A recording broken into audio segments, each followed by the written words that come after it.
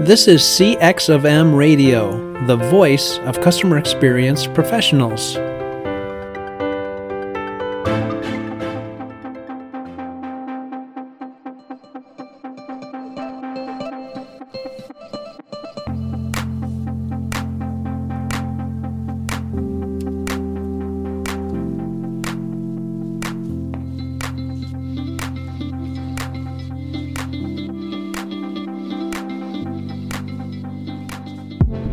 Hello, and welcome to another World of UX podcast. This is your host, Darren Hood. Thanks, everyone, for taking the time to join us on today, for tuning in.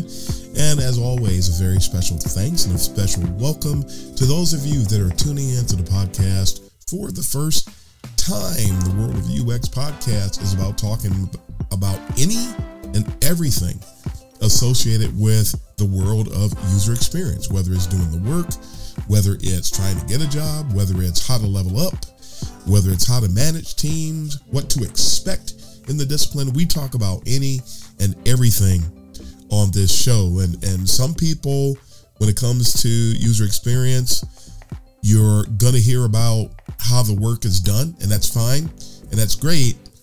But when we don't talk about a lot of these other hidden elements, that's where a lot of us sort of take a hit and end up at a disadvantage. If you only know how to do the work, you're going to come face to face with a lot of other things. And frankly, the work makes up a very small percentage of what we do on a day-to-day basis, on a week-to-week basis. And so for that reason, it was always my passion to talk about any and everything, no holds barred at all. We have a partner operation called UX Uncensored, and that's really saying the same thing a different way.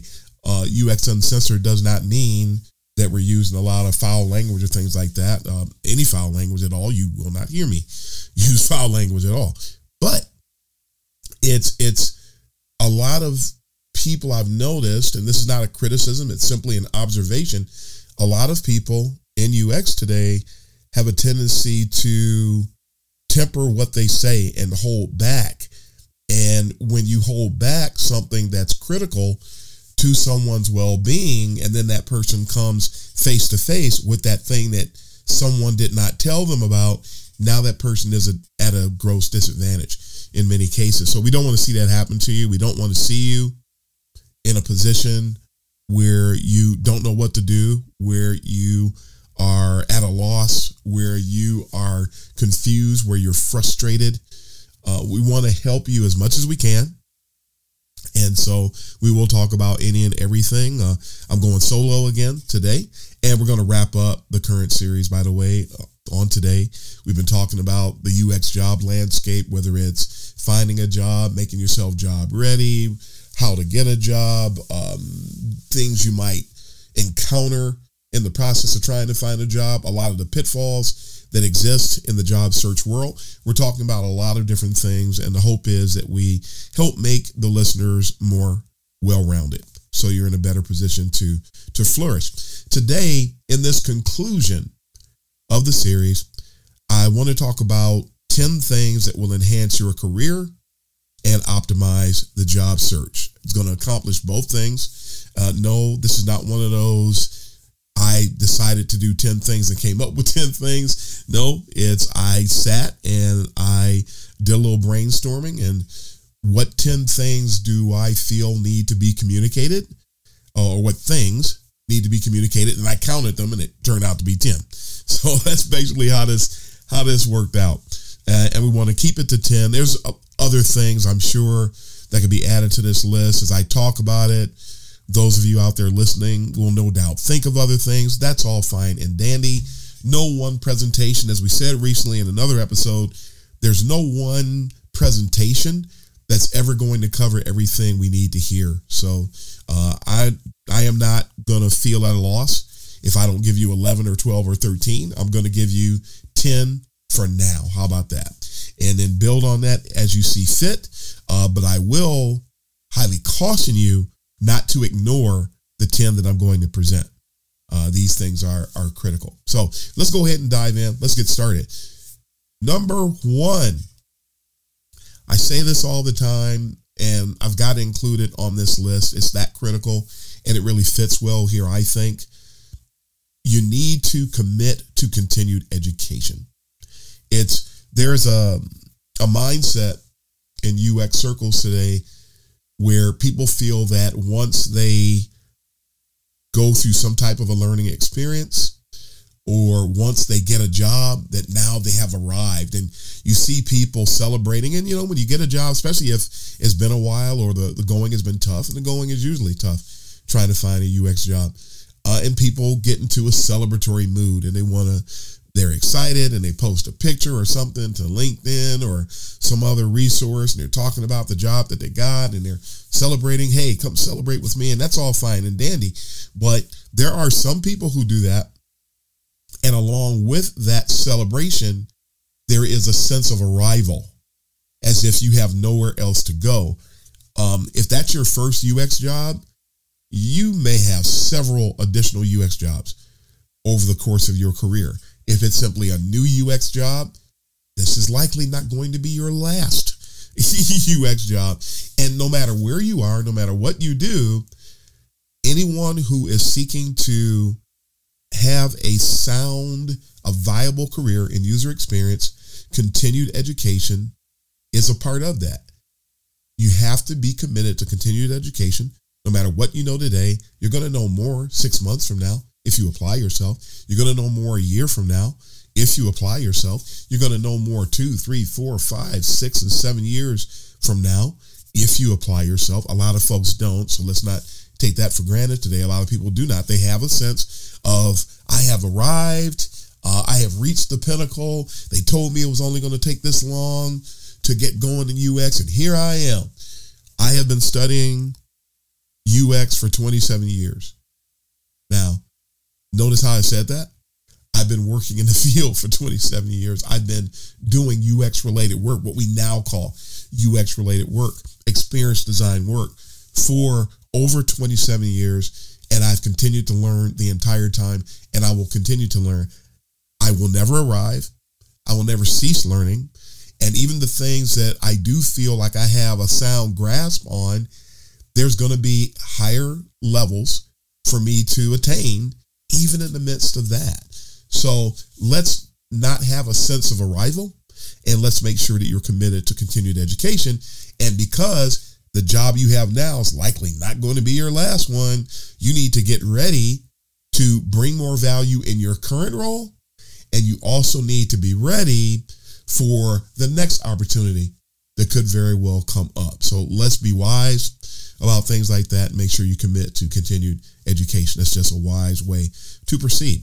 Number 2, a lot of people out there work as a specialist. And I should note that this one may not apply to everybody, because some people work as a specialist in the world of UX and some don't.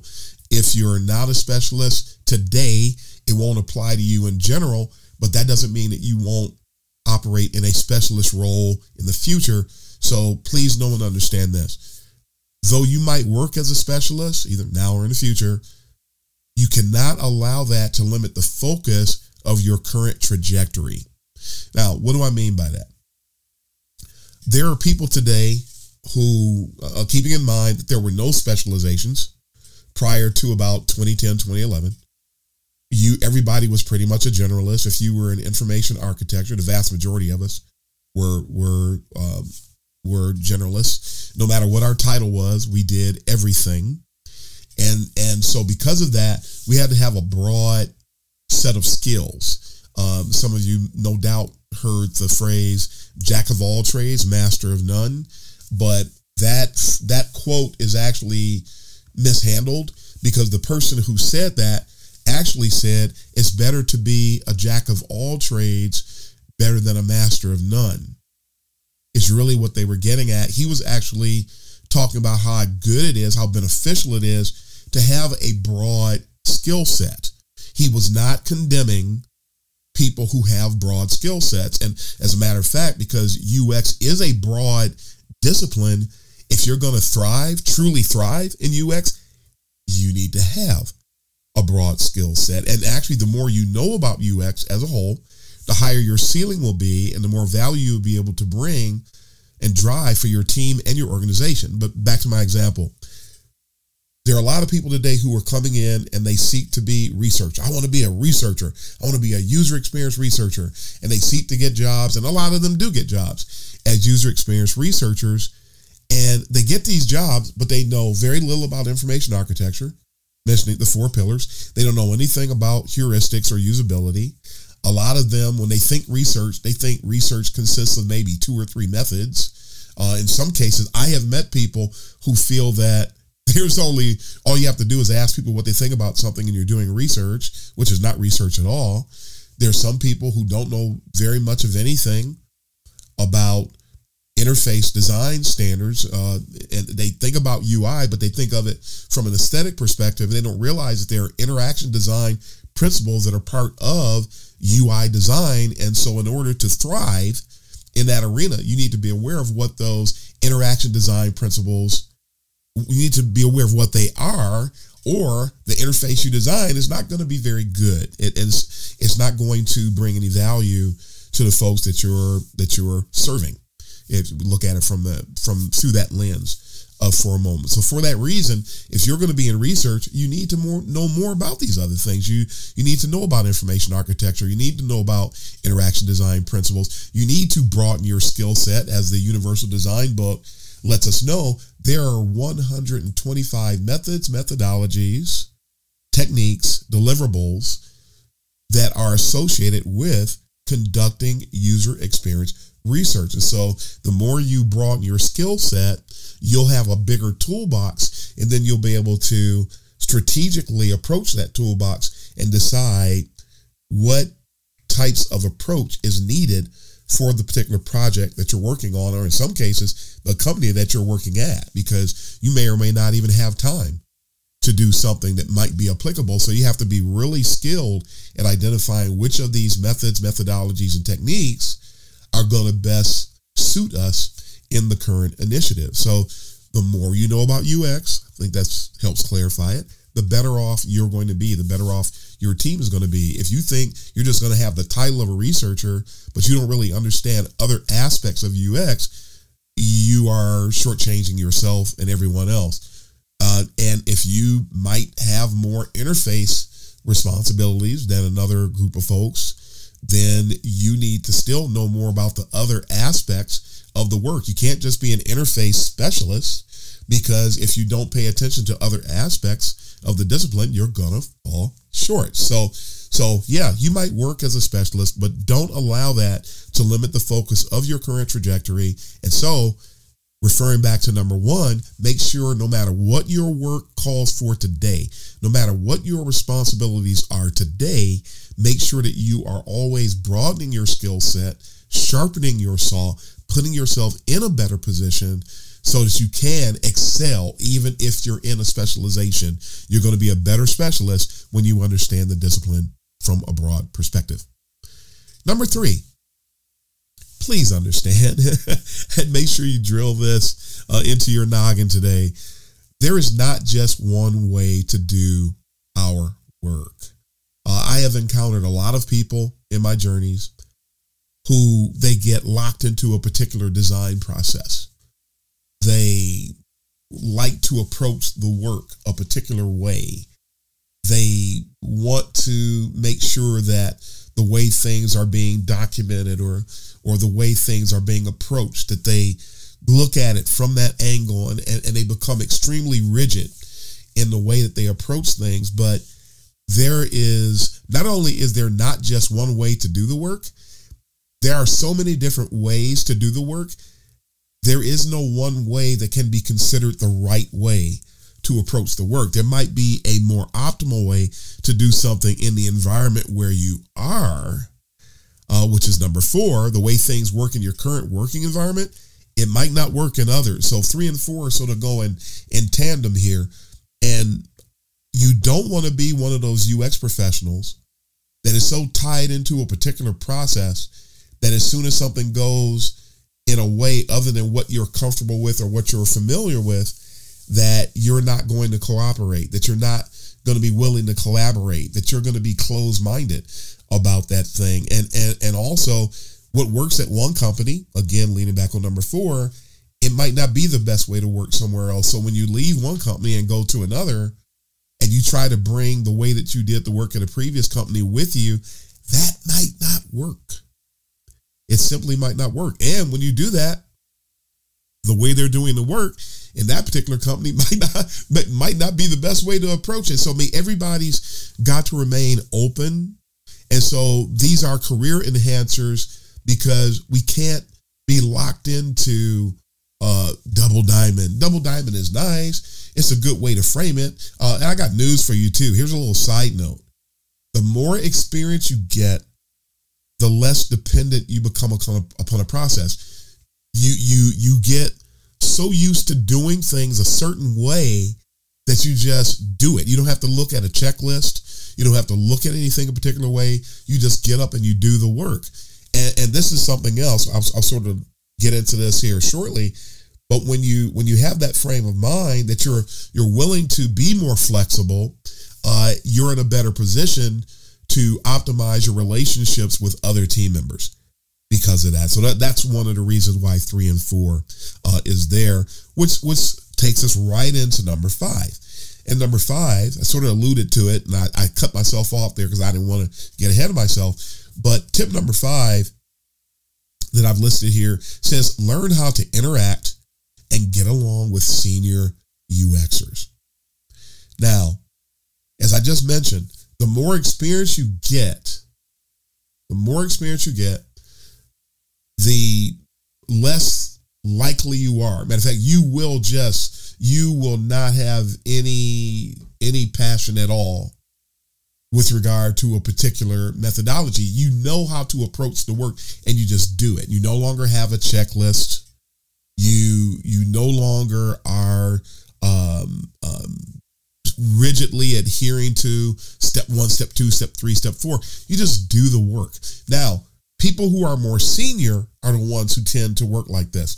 People who have less experience, and this doesn't make it wrong, it's just what it is. People who are less experienced are more likely to look at a checklist or approach the work a particular way. And one of the things that I have noticed quite a bit in my career when it comes to the senior-junior dynamic, seniors get a bad rap because a lot of people say that, they were being mean to me, and they were insulting, and they were using certain kind of language. And then you have these juniors who actually, a lot of them, number one, I've never seen a true senior, go out and just set their sights on trying to be rude to somebody. I've never seen it, never done it, never seen it. What I have seen, however, is a lot of juniors who engage in provocative language. They are very disrespectful, frankly. They declare their knowledge to be the pinnacle of the scenario in any given discussion. And when the senior tries to let them know, tries to help them out, they take what the senior says personally.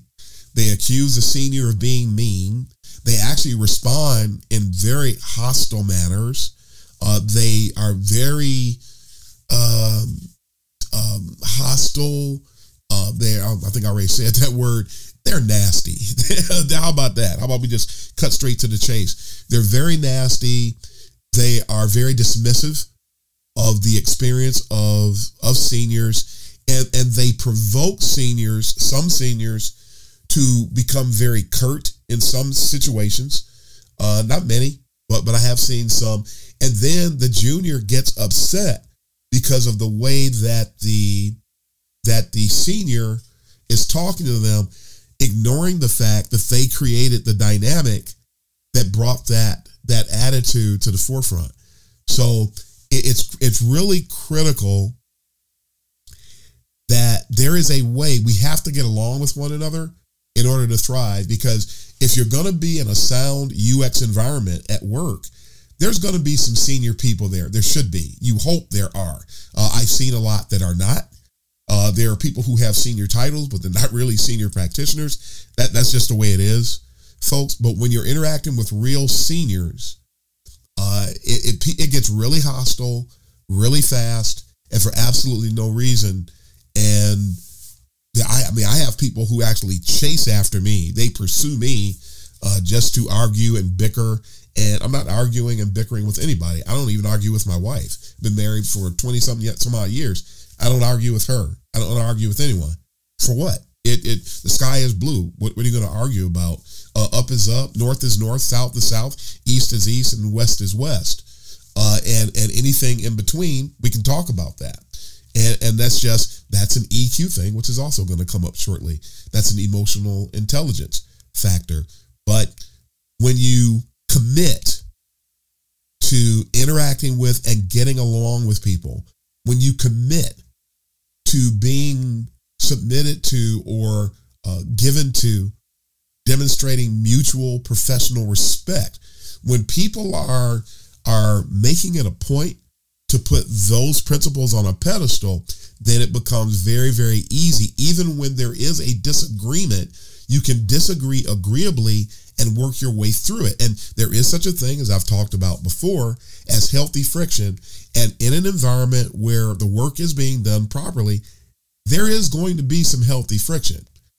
But again, it's healthy friction. So we can talk. We can put all our cards on the table.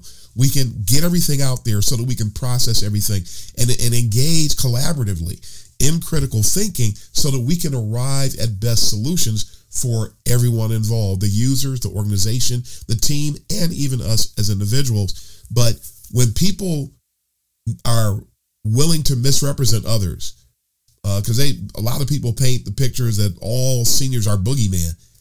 Seniors are not boogeymen, but again, I have seen a lot of juniors. They actually will fabricate a scenario in the moment to try to make it look like someone has mistreated them, has been disrespectful to them. I have seen somebody sit there and cook something like that up towards another individual, and I'm sitting here just shaking my head. That person didn't say any of the things that you just said. That person didn't behave at all in the manner that you're talking about here, but they insist on it, and then they go on these campaigns, and really all they had to do was look at what the senior was telling them, maybe go back and take time out and go back and look at it slowly and deliberately so that you can digest it and maybe come back with questions. But I mean, when somebody has 20 years of experience and somebody else has 2 months of experience, the person with 2 months of experience, do I have to explain this? There's the person with 2 months of experience has no leg to stand on in that situation. And the same applies to me I was in that role. And I'm not talking about me in that scenario. I'm talking about another thing that I witnessed. When you see that dynamic, and it can be anywhere. It can be 2 years, 3 years, 1 year, 3 months. It is amazing how many seniors or juniors I see who they're more interested in discrediting a senior. They're more interested in assassinating the character of a senior. They put forth more effort to do that than they do to build their own acumen. And that's just not a good thing. If you want to enhance your career and you want to optimize your job search, you're going to encounter seniors. So you've got to learn how to interact with us. We are not going to eat you. We are not here to destroy you. Nobody is blocking you from getting anything. But if you're going to get somewhere, you got to interact with us if you truly want to get somewhere. So that's just a big one. That's number 5. Number 6, akin to that one, make sure that you focus on growing and improving your own emotional intelligence, your emotional quotient, your EQ. There are several books. I have an emotional intelligence book recommendation list on Medium. Go to uxuncensored.medium.com. You'll find several books that will help you, because the beautiful thing about emotional intelligence is that no matter where you are today, you can deliberately and methodically engage so that you can get better, so you can get smarter, so you can get stronger. You can excel in emotional intelligence. How you excel, how much you excel, where you excel, when you excel, folks, that is totally up to you and what you invest and getting there. It's a beautiful thing. So I highly recommend tapping into some of those books. Do it on a regular basis. You can go to mindtools.com. They have a quick little eval that takes probably all of 10 to 12 minutes to take it, so that you can get a real high level sort of general view of where you stand today from an emotional intelligence perspective. And then look at it as a model, look at it to identify where you are, and then build on that.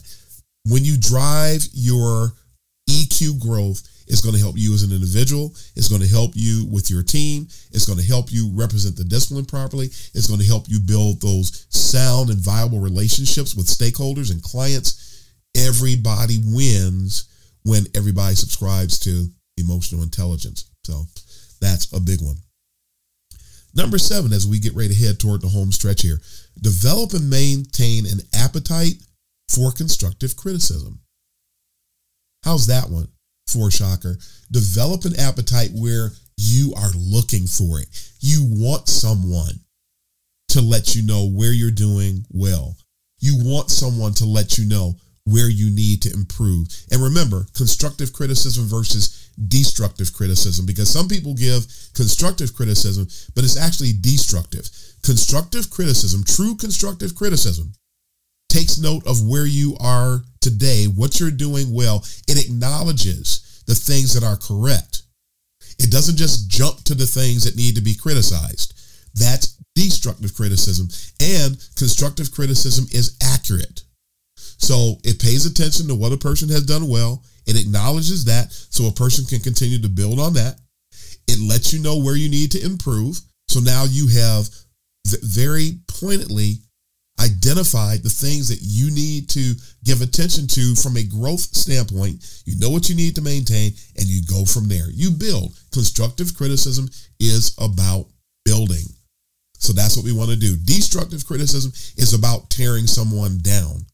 So all it does is identify what's there, supposedly, and then it's not even accurate, and you don't know what you're doing well, so you can't engage in any maintenance. So destructive criticism, which most of the people I've heard in my career who claim to be doing constructive criticism are actually doing destructive criticism, and I'm very thankful that I learned what destructive criticism is. Isn't it funny you never hear anybody talk about destructive criticism?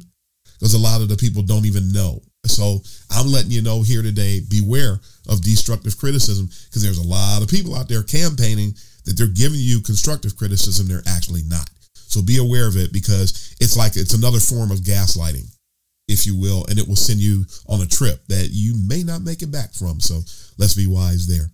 Number 8, akin to number 7, learn to excel at self-criticism.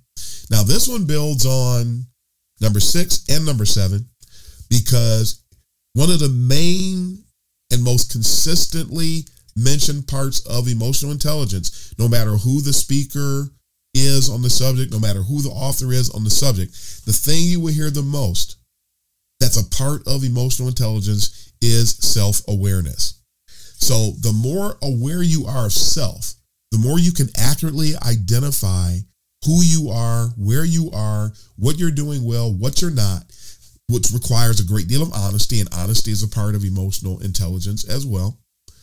When you do these things, when you have these traits, and when you learn to develop and maintain an appetite for constructive criticism, your self-awareness now is not just reliant upon your own view of self, but you're getting input from other people as well. And now you're in a position where you will always take a very sober and accurate look, as best you can, at you. And so when you excel at self-criticism, number 1, you're not sensitive when other people criticize you, which actually is an indicator that you lack EQ. But it helps you to really grow by leaps and bounds when you're aware of what's going on with you today. So make sure that you excel at self-criticism. A lot of people who don't do it, they'd rather just think the good things about themselves. But no, you don't want to do that. You want to be aware of everything. I have a blog post out on uxuncensored.medium.com entitled "There's a nail in your tire," and it's speaking about the very same thing. Make sure that you are really clued in to who you are, where you are, and what needs to be improved. Don't be afraid of it. If everybody needs to improve somewhere, something, don't be afraid of it. It doesn't make you a bad person. Doesn't make you a bad UX person. It doesn't make you someone that can't be trusted or anything like that. If you have something that needs to improve, just improve it. No big deal. We've all been there, and we're all going to be there. So it's nothing to be afraid of and nothing to be ashamed of. So be very good at and learn to excel at self-criticism. Number 9, and we move directly into job search here. Work on and optimize your job search skills. People take this for granted. People have been looking for jobs since they were a teenager, and now because you've been doing it since you were a teenager, you think you excel at it. Do you really? In a sense, this is really building on some of the other things that I just mentioned. I mean, where do you search for jobs? Where? You have your own job boards at your company. You have any job board on any company's website. You can go there. Don't assume that all the jobs are, and these are other places you can search, but don't assume that all the jobs that are available are listed on LinkedIn or Glassdoor or Indeed or Dice or Career Builder. There are a lot of jobs that are not there, including the hidden job market. There is a hidden job market. There are available jobs that aren't posted anywhere. And so for that reason, it becomes important for us to learn how to and become good at networking. And this is a 9C. So there's a 9, A, B, and C. Where to search is 1. How to search, which I'll get to in a moment, is B. And the hidden job market is actually C. So there is a hidden job market. And if you don't network, you won't know about it. And networking could just be made up of engaging with people on LinkedIn from time to time, genuine interactions, not reaching out and saying goofy things to people that are don't make sense. I actually had somebody recently reach out to me on LinkedIn, and they said, "Hey, it's great to connect with you. I'd love to connect with you, and we can learn from one another." I did not accept that person's invitation.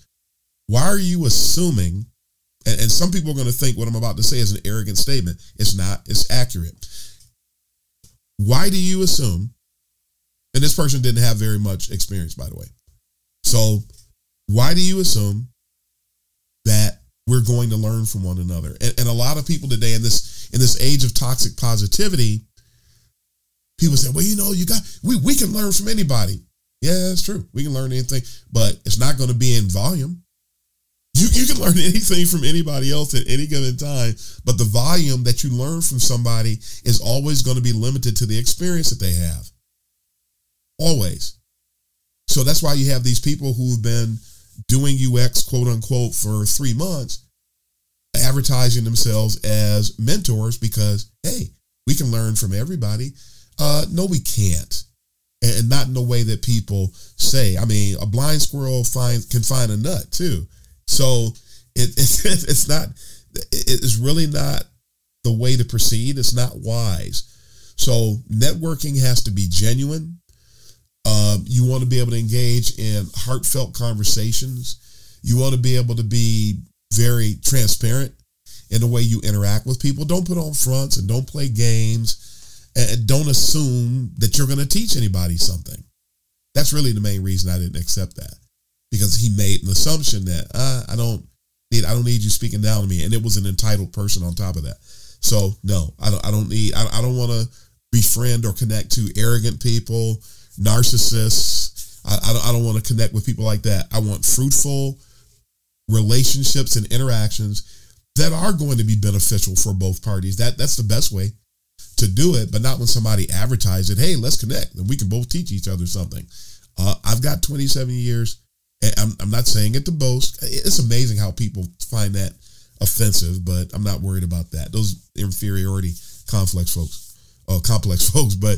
But make sure that your networking is done the right way. And I'll just leave it at that for now. And then going back to 9B, when you search for jobs, you must use the right keywords. are instances where people search for jobs and they do not use keywords that are really, they're not really going to generate the results that you need in order to find what you're looking for. It's already going to be a painstaking experience, truth be told, trying to find jobs, because there's a lot of jobs out there. And as I have already said in another episode leading up to this, just because a company has posted a job doesn't mean they really want to hire a UX person. So please know that once you look for that job, you're going to have to make it through all of these postings, some of which may or may not be legit. I even heard someone say recently that you have to be careful of any of job postings that are on LinkedIn, for example, that have an easy apply, because some of the easy apply job postings are actually put up by let's say not so safe entities. Let's put it that way. There are people engaging in identity theft and things of that nature. They have malicious intent. And so when you go through the easy apply process, you could end up in that situation with nothing to come out of it, but they come out of it with your social security number and your name and your address and a bunch of other critical information. So it's another reason to develop a filter. And any of us can be had by any of these people at almost any given time. And to those people who think that's a Debbie Downer, would you rather know about it now, or would you rather go through it and know about it? So again, I contend that it's important for us to know things like this. So make sure, though, that you use the right keywords. You'll get better at it over time, no matter where you are in your career. Just because you know how to use Google doesn't mean that you're going to thrive here, because you're talking about different search appliances and different mechanisms. But make sure that you're trying to put in the terms that are critical to what you're looking for, and then comb through the jobs and be selective. Let's call this a 9D. Be selective. Don't just apply to every job, which gets us into number 10, our final point that we want to make for this 10 things to enhance your career and optimize the job search list of tips. Number 10, very simple, folks. Apply, apply, apply.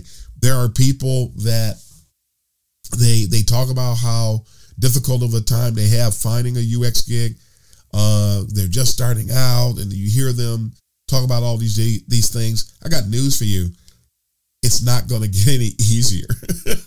It's tough across pretty much all the landscape of the UX job search world, but it's tougher in the beginning, and it's tougher on both ends. It's tougher in the beginning, and it's tougher when you reach a true senior status, because companies don't really want real UX people, and a lot of companies don't want to be accountable to what senior UX professionals know. So for that reason, and a lot of times when you're at a true senior level and you apply for a role, you find out that the boss of that company that you would have applied to or are applying to really wasn't qualified and should not have been in that role.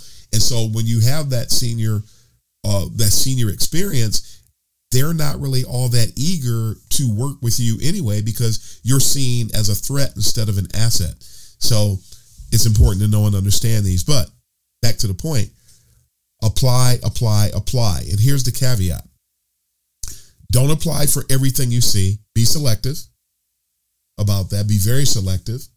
And make sure that you do what I call conducting a job qualification audit. Now, what is a job qualification audit? You take the job posting. I would recommend, you can use whatever tools you want. I'm going to describe it the way I do it, is that I take the tool.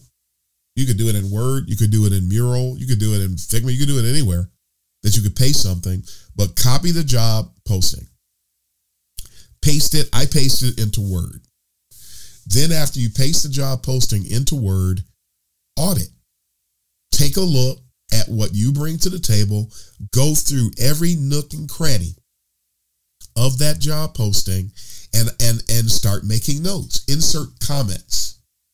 You do those comments that you can use in Word, right click, new comment, and attach a comment to every aspect of that job posting. Look at it. Are you really qualified?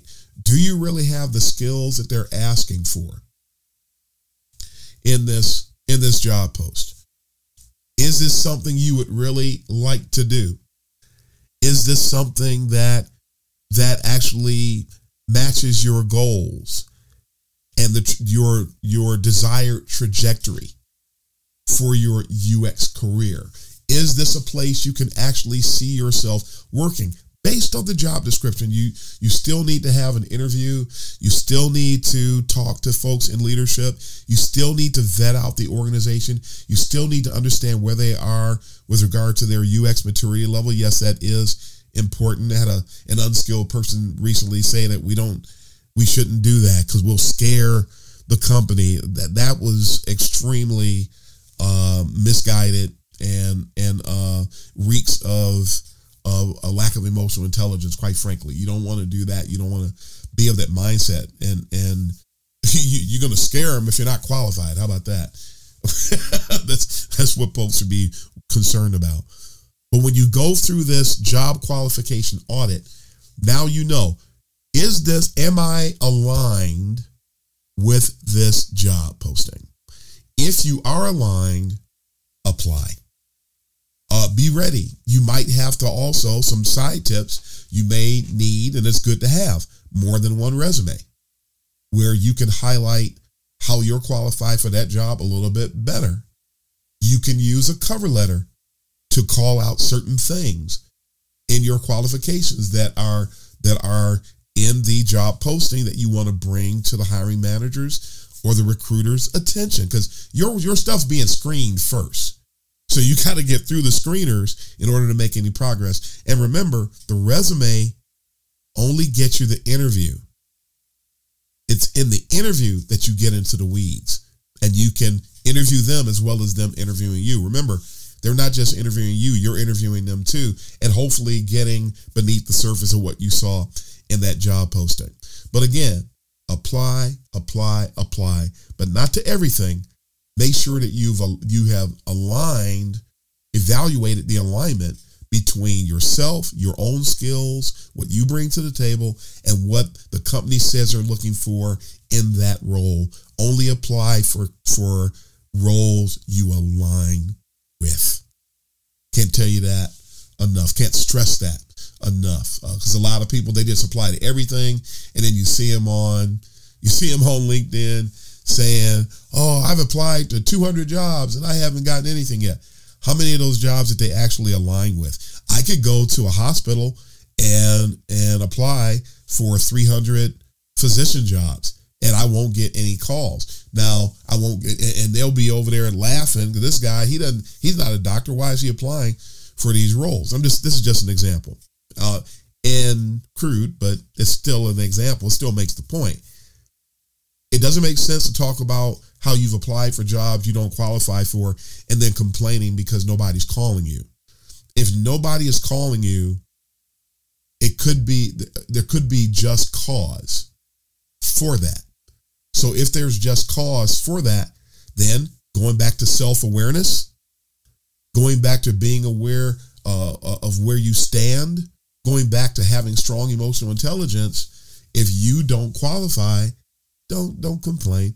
And because we need thick skin and we need to have a really strong sense of fortitude and perseverance, which is those are also elements that are part of emotional intelligence, make sure you continue to go forward. If you don't get the interview, go forward. If you get the thanks but no thanks email, the terrible boilerplate emails saying that they decide to go with someone else who more closely aligns with the job, which in many cases, a lot of times it's a lie, but so what? You're not going to get, the bottom line is you're not getting the interview. So move on. It's not about the 100 jobs you don't get, the 50 jobs, the 25. It's not about those. It's about the one that you do, and you're only going to get it when you persevere and make sure that you make yourself ready and qualified for that role that you're going into. So that's it, folks. Those are the 10 things you can do to enhance your career and optimize your job search. And that will conclude this series on the UX job landscape. So as always, Happy to share with everybody. Looking forward to the feedback that we receive about this. And feel free, send your questions, send your comments. Let me know if there's any other topics you'd like to have me or hear me talk about. Be more than happy to share and get some more information out there to help, because I love vaulting people in the discipline forward. That's my passion. That's what I want to do. So I want to be about doing that. But folks, that is all the time we have for today. So thanks again for taking the time to join us. And we'll have another new episode for you, hopefully, next Tuesday. But until then, this is the host of the World of UX, Darren Hood, signing off. Happy UXing, everybody.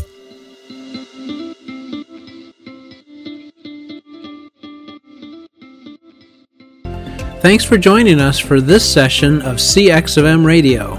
Be sure to rate, review, and subscribe to the show, and visit cxofm.org for more resources.